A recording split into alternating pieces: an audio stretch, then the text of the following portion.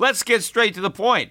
You want to grow your portfolio to deal with the rising cost of inflation, to pay off your debt or your mortgage, pretty much anything standing in the way of you and financial freedom, right? Well, with Yahoo Finance, you can get access to the news, data, and tools that you need in order to help you reach that financial freedom. And when it comes to your financial future, you think you've done it all. You've saved, you've researched, you've invested all that you can. And now you need to take those investments to the next level by using what every financial great uses. Yahoo Finance. For more than 25 years, Yahoo Finance has been the brand behind every great investor. They're the #1 finance destination, producing a holistic look at the financial news cycle, including breaking news, original perspectives, analyst ratings, independent research, customizable charts, and so much more. For comprehensive financial news and analysis, visit the brand behind every great investor, yahoofinance.com, the #1 financial destination. That's yahoofinance.com.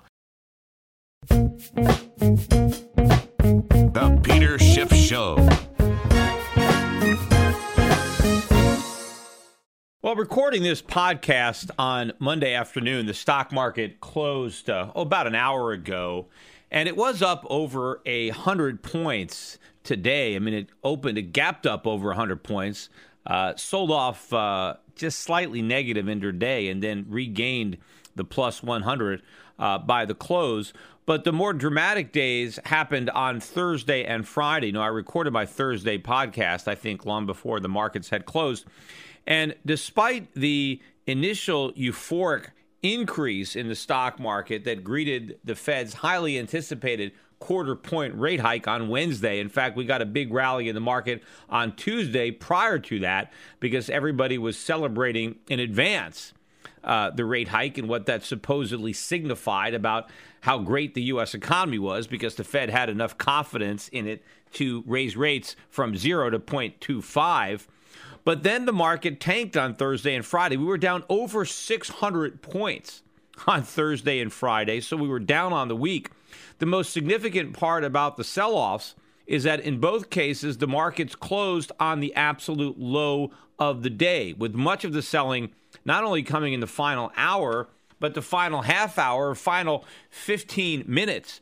And, you know, I think the Fed is, getting dangerously close to losing what remains of its credibility. You know, it's the credibility bubble that might be the first one to deflate.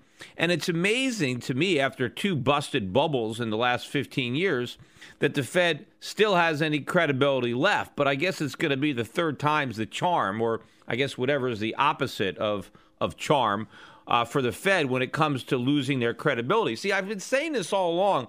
The Fed has been talking about how it believed the U.S. economy would be strong enough for a rate hike later in the year, right? They were saying that all year long.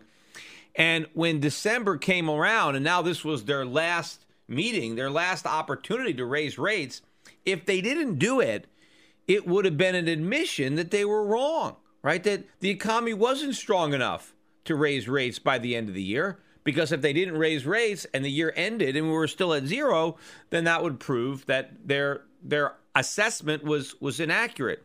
And I guess the Fed was afraid to have to admit that they were wrong. So rather than admit that they were wrong, they raised rates anyway, even though the economic data clearly showed that they shouldn't have done it based on their own criteria. And so I said, you know, the Fed had a choice. It was they could either look foolish now by not raising rates or look foolish later by raising them. And I think that they're going to look foolish a lot sooner than they thought by looking foolish later, because the markets are already unraveling and more people are now questioning whether or not they made a policy mistake. Because it's obvious. I mean, look at the data that has just come out even since the Fed hiked rates. Look what happened on Friday. We got the PMI Flash Services Index. That came out at 53.7. Last month, it was 56.5. So, you know, it went way down from the previous month. And this is the service sector. Also, the Kansas City Fed Manufacturing last month was +1. And in December, it was -8. That's a weak number. And then even today, we got Chicago Fed National Activity. This is coming from the Fed itself. It was supposed to be +1.5 for November. Instead, it came out at -0.3.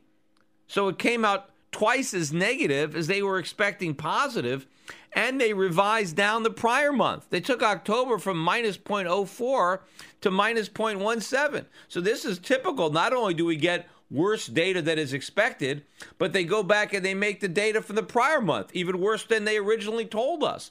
So with all the economic data horrible, with retail sales horrible, with corporate earnings horrible, it's obvious that the U.S. economy is heading to recession.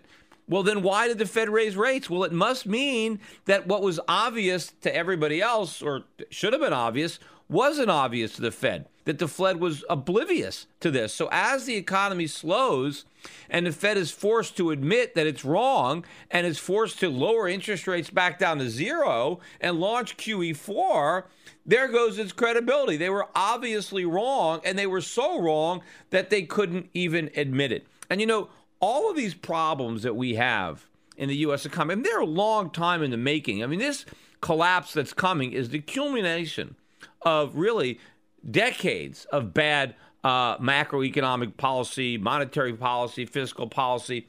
But where we really went off the rails, you know, to a whole new level of insanity was in the Greenspan era. I mean, Greenspan had, you know, the most reckless of monetary policies up until his tenure. And his monetary policy really sent us off on this trajectory. I mean, accelerated the problems that had been building for decades. And then when Ben Bernanke took over and had to deal with the aftermath, I mean, he took monetary policy to a whole new level. I mean, it really became ridiculous under Bernanke because it wasn't just 1% rates and, you know, a Greenspan put. I mean, we had 0% rates for 7 years and 3 rounds of quantitative easing. And when Janet Yellen took over the helm, I mean, she continued those ridiculous policies initially, but then she decided to try and dial it back, right? Dial it back from, you know, ridiculous to just, crazy, or it's whatever Greenspan had. In fact, we haven't even got back to levels that are that irrational yet. I mean, interest rates aren't back at 1. They're just not 0. And she stopped doing the quantitative easing, although she's still rolling over. And Janet Yellen admitted in their, press conference or in their statement last week when they raised rates that they're still going to be rolling over all of the bonds that mature and reinvesting all of the interest on those bonds. So in other words, the Fed's balance sheet is still set at a minimum to stay the same, but actually grow. Because when they reinvest the interest, the balance sheet is growing. So the Fed is not even shrinking its balance sheet yet. It's still expanding it. It's just not expanding it as fast as they were when they were still officially doing QE. So she's trying to dial back that level of monetary policy away from the ridiculous policy that we had under Bernanke, but it's going to blow up in her face. The economy, the bubble economy, can't handle it, right? The drug addicts need their full dose of heroin. They can't take the tapered dose, and they certainly can't take it with a 25 basis point rate hike. We were already heading into monetary withdrawal just with the absence of the QE. This slight rate hike and the prospect of 4 more. Remember, the Federal Reserve, according to Janet Yellen, is telegraphing that we're going to get 4 more quarter point rate hikes, right? Every season of 2016, the Fed is going to raise rates another 25 basis points. Of course, this is all part of the pretense, right? This is the Fed just trying to pretend that they have confidence in the economy so they can pretend that they're actually going to be raising rates 4 more times next year when they really didn't even want to raise rates once this year. But they had backed themselves into that credibility corner. But now I think they're going to lose even more credibility for having raised rates than they would have lost if they just left them at 0. Because now, Janet Yellen is going to have to take this thing to a whole new level. She's going to have to go to ludicrous speed when it comes to quantitative easing. If you saw the movie Spaceballs, you remember when they tried to go to ludicrous speed, it didn't work out too well, right, for the Rick Moranis character, Dark Helmet.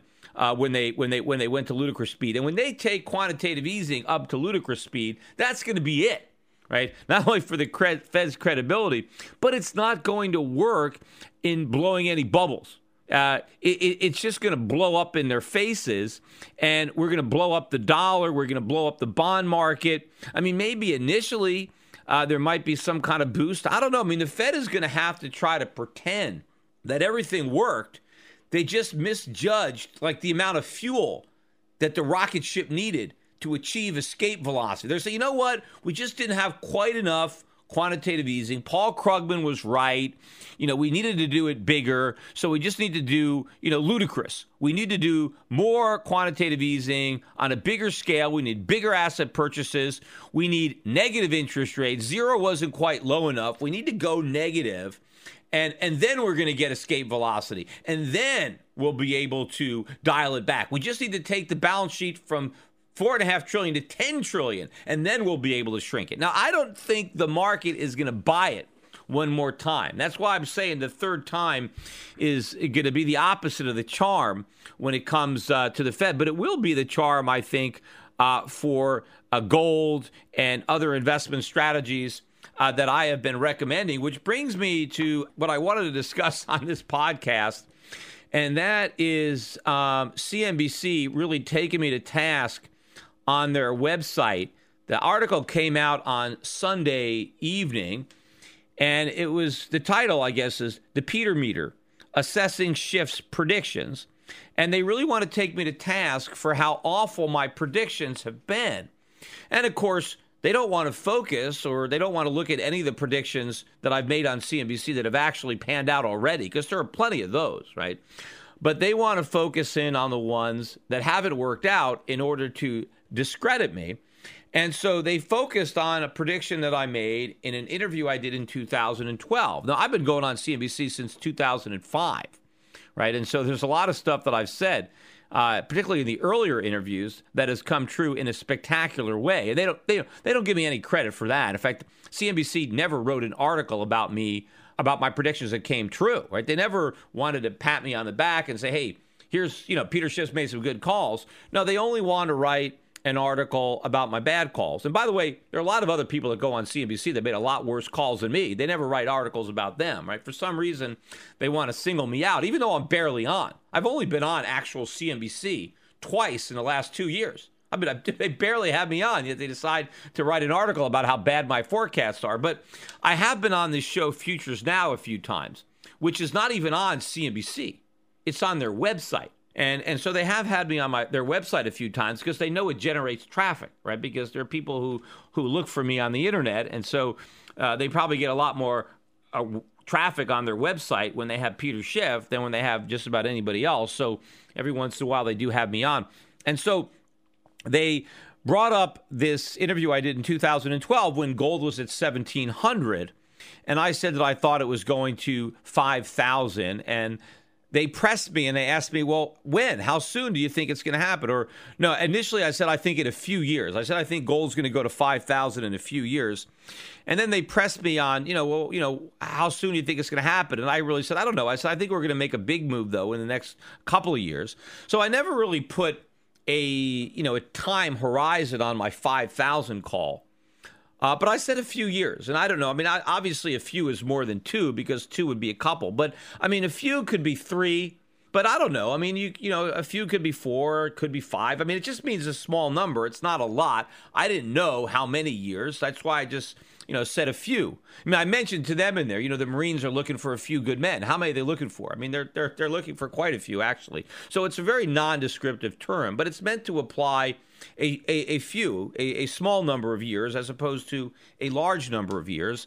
And so it's still possible that my 5,000 prediction could come true the next couple of years. Now, I granted that given that it's fallen down to below 1,100, that it's obviously going to take a lot longer to hit 5,000 than I believed in 2012 when I recorded that interview. And what's also obvious is that when I recorded that interview, I did not foresee the severity of the pullback in the price of gold. Remember, I had been bullish on gold for over a decade when we gave that interview. In fact, I sent CNBC a copy of the interview I did with Mark Haynes in 2005 when gold was still below 500. in which everybody was making fun of me for recommending gold. And I was telling people they should buy gold and, it's going higher. And so, by the time I did this interview, it was more than triple the price of that interview.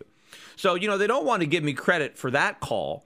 And of course, I was recommending it even when it was below 400. But I was recommending it below 300. I just wasn't on CNBC during those times. They didn't know who I was, but I was certainly on CNBC when gold was in the 400s. And you can see articles that I wrote. I didn't start writing articles and publishing them until I think maybe 2004-ish. But there are plenty of articles I wrote about gold, about recommending gold when it was 350. So there's plenty of evidence that shows that I was recommending it and predicting higher prices when gold was very, very low. And of course, there were not that many people that were doing that. Most people on CNBC, when I would talk about gold, would laugh at me, and they were all bearish. I mean, there were people, by the time gold got to 1,700, there were people on CNBC who had been bearish the entire way up to 1,700, right? So they were more wrong than I was. But look, I didn't foresee the big correction. I mean, a near 40% correction in the price of gold. I didn't think that was going to happen because I thought the world would react differently, that people would figure out the ultimate problem that quantitative easing was going to cause. Instead, they got fooled by the bubble. Just like people got fooled by bubbles in the past. People believe we have a real recovery. They think the Fed solved their problems. They don't understand that they made the problems worse. So I didn't foresee the big run in the dollar based on the anticipation of all these rate hikes that aren't even going to happen, based on the false belief that a legitimate recovery had evolved from this monetary policy, and I know it's a bubble. And so, yes, sure, I got that wrong, right? Nobody is perfect. I didn't see the big correction in the price of gold. But to look at this article, according to the article, my calling for 5,000 gold when it was at 1,700 was the worst prediction, or one of the worst predictions ever made in the history of CNBC. I mean, here's the exact quote.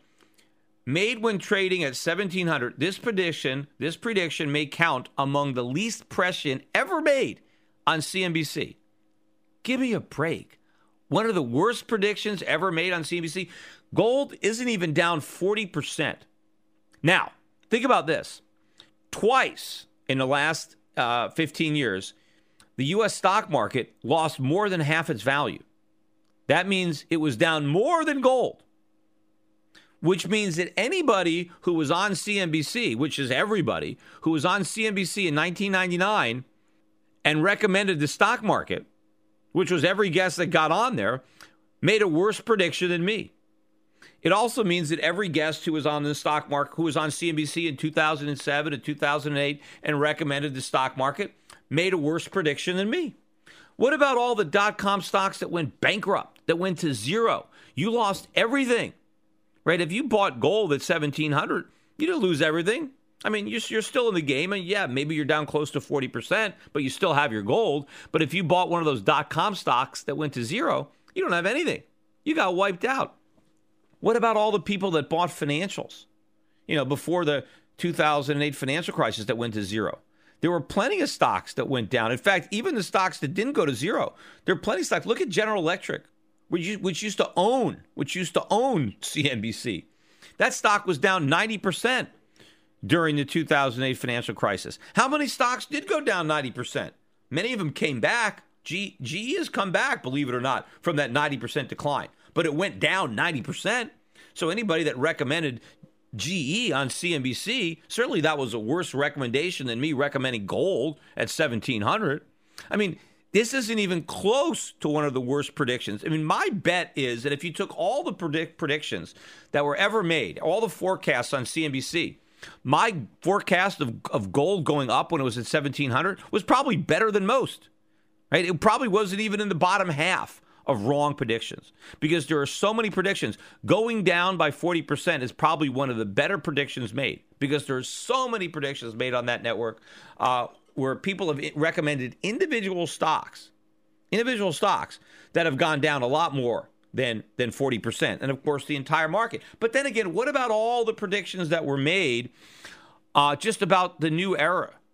in general, about the dot-com economy in the late 1990s? What about those? Or what about all the predictions or all the denials of the problems in the economy in 2007 before it imploded, including the comments made by Ben Bernanke? Ben Bernanke said some things on CNBC about there not being a housing bubble, about the U.S. economy being in great shape. Those predictions were way worse than my call that to buy gold at 1,700. Ben Bernanke said a lot worse things on CNBC. His predictions were a lot less prescient. What about all the predictions by people, including Ben Bernanke, that the subprime problems were contained? How unprescient was that? I mean, it's a major, major bad prediction. I mean, I was on CNBC saying it wasn't contained at all, that it was that the entire mortgage market was going to be in trouble. I was right. I mean, in fact, I probably made some of the most prescient calls ever made by anybody on CNBC, ever. Now, have I made some calls that were wrong? Yes. But on balance, I've probably made the most accurate calls of any of the guests on CNBC. Yet, has CNBC taken anybody else to task? Are they writing articles critical of anybody else who comes on CNBC and recommends something that goes down? No, this is the first time I've seen them ever write an article about one of their guests and criticize their predictions, right, is me. Now, of course, they've never written an article extolling my predictions, say, hey, Peter Schiff got this one right, Peter Schiff got that one right? The only time they want to write an article is if it can be critical of what I'm saying. And it shows you their incredible bias in writing the story. In writing it in the first place, and then the way they describe it as being like the worst prediction ever made on CNBC, when there are so many other predictions that are so much worse and nobody ever writes about them. In fact, they keep inviting those guests on over and over again, and it's a clean slate every time. It doesn't matter how many things they say that are wrong. No one cares. They ask them their opinion. But me, all they can ever do is try to point out what I'm wrong about. Now, of course, also, it wasn't just my gold forecast that they claimed I was wrong about on this interview. Also in the interview, I said that quantitative easing wasn't going to work in reviving the economy or creating jobs, right? I said, it's just going to, cause asset prices to go up. And they claim that I was wrong about that too, because they're saying that the economy did revive and it did create jobs. Well, that's not true. The economy hasn't been revived. It's lousy. I mean, there are a lot of other people that will agree. In fact, they're saying that we have the worst recovery ever, right? Most of their guests were looking for a strong recovery, including all the Fed officials. I was right to say that that QE wouldn't work because it hasn't worked. Why do you think they did it 3 times? Why do you think they're going to do it a 4th time? Now, they're saying, well, Schiff said it wasn't going to create jobs, and it did. It didn't create jobs. Yes, the unemployment rate has come down, but not because QE worked, not because QE created jobs. It's because millions of people left the labor force. That's why the unemployment rate came down, or because millions more have accepted part-time jobs. It's not quantitative easing that created those part-time jobs. It was probably Obamacare causing employers to fire their full-time workers and replace them with more part-time workers. And yes, the quantitative easing that prevented legitimate jobs from being created. Yes, people probably don't have good jobs because of QE, so instead they have lousy, low-paying jobs, but there are more people in those lousy, low-paying jobs. In fact, a lot of people have lousy, low-paying part-time jobs because they can't even find a lousy, low-paying full-time job. So to say that the low unemployment rate or, the non-farm payrolls that consist mainly of, part-time jobs or jobs that were just manufactured out of thin air in the birth-death model, to say that this proves that my criticism that QE wouldn't work was wrong. No, my criticism was right. And in fact, we're going to see just how right it was when the Fed has to do QE4. And of course, CNBC also wants to criticize me because I said that the Fed wouldn't raise rates, and they did. Well, look, what about all the people that expected them to raise rates in March or June or September? They were all wrong, right? I was right. They waited till the last possible minute. And I never said, even from the beginning, that it was impossible that the Fed would raise rates. I said that they could, that they might make that mistake, but that I didn't think that they would, because I thought it would be too foolish for them to have to raise rates and then lower it back down. But I knew that it was possible that they could be that dumb And I guess they were that dumb because they were dumb enough to back themselves into a corner and then dumb enough to actually raise rates. And now they're in this predicament. And I acknowledged from the beginning that this was possible. In fact, by the time we were weeks away from the rate hike, you can hear from my podcast, I pretty much had conceded that they were probably going to raise rates. But months earlier, it still looked like they were going to continue to bluff. But then, they changed their narrative, and I guess they thought that, it was too risky not to raise rates after having, talked about it for so long. They were afraid that they would, knock the confidence out of the economy. In fact, maybe this false confidence was the last thing they thought the economy got going for it. They were so worried about the economy, they had to throw it a lifeline in the form of a symbolic rate hike. But, again, this lifeline isn't a lifesaver. It's going to act as an anchor because the economy is so weak, this is going to backfire, and the data is so bad. Again, the Fed looks more foolish by raising rates than had they not raised them at all because, again, they always said that it depends on the data. So they had a way out. They could have said the data wasn't as good as they thought, and they could have justified not raising rates, in which case my prediction would have been correct. But rather than allow that prediction to be correct, and I know they weren't thinking about Peter Schiff when they decided to raise rates. I mean, they didn't do that to discredit me. But the idea was, well, we're going to have to raise rates because if we don't do it, it's going to prove that this economy is weak. And we don't want to let that cat out of the bag. We want to continue the charade. We want to continue the pretense that this economy is strong. And the only way the Fed could do that was to raise interest rates by a quarter point and hope and pray that everything didn't fall apart. And that maybe that gesture would invigorate the markets with some kind of confidence, right? Hey, the Fed wouldn't be raising rates unless they were confident that the economy could take it. Things must really be good, right? Because the Fed is raising rates, right? That is the attitude that they were hoping. But often, be careful of the things that you're wishing for. But I think that the Fed is going to get the opposite of what they expected, which is often the case with government. It's not going to instill confidence. It's going to destroy what little confidence there is left. There's so much factually incorrect information and underreporting by legacy media today. Shouldn't there be truth in media? Well, there is. Truth in Media. Recently, a novel thought is now a reality with truthinmedia.com. Led by award-winning journalist Ben Swan, truthinmedia.com is the source for uninfluenced, reliable, fearless news, where journalists pursue real questions, not conspiracies. Make truthinmedia.com your default browser's homepage today and get breaking news and commentary that speaks the truth to power. It's also where you can tune into the Peter Schiff Show every week. Visit truthinmedia.com today. That's truthinmedia.com. Access to Truth in Media RSS feed by visiting truthinmedia.com/feed. Attention listeners, I have an urgent message for you. We're in the middle of a war. The global conflict is destroying the lives of millions without a single bomb being dropped. It's called the International Currency War, and your bank account has been drafted to fight. The victims in this conflict are our currencies, the dollar, the euro, the yen, the pound. They are all heading to zero as irresponsible central banks compete to see who can print the most the fastest. But there's one form of money politicians and central banks can't destroy: gold.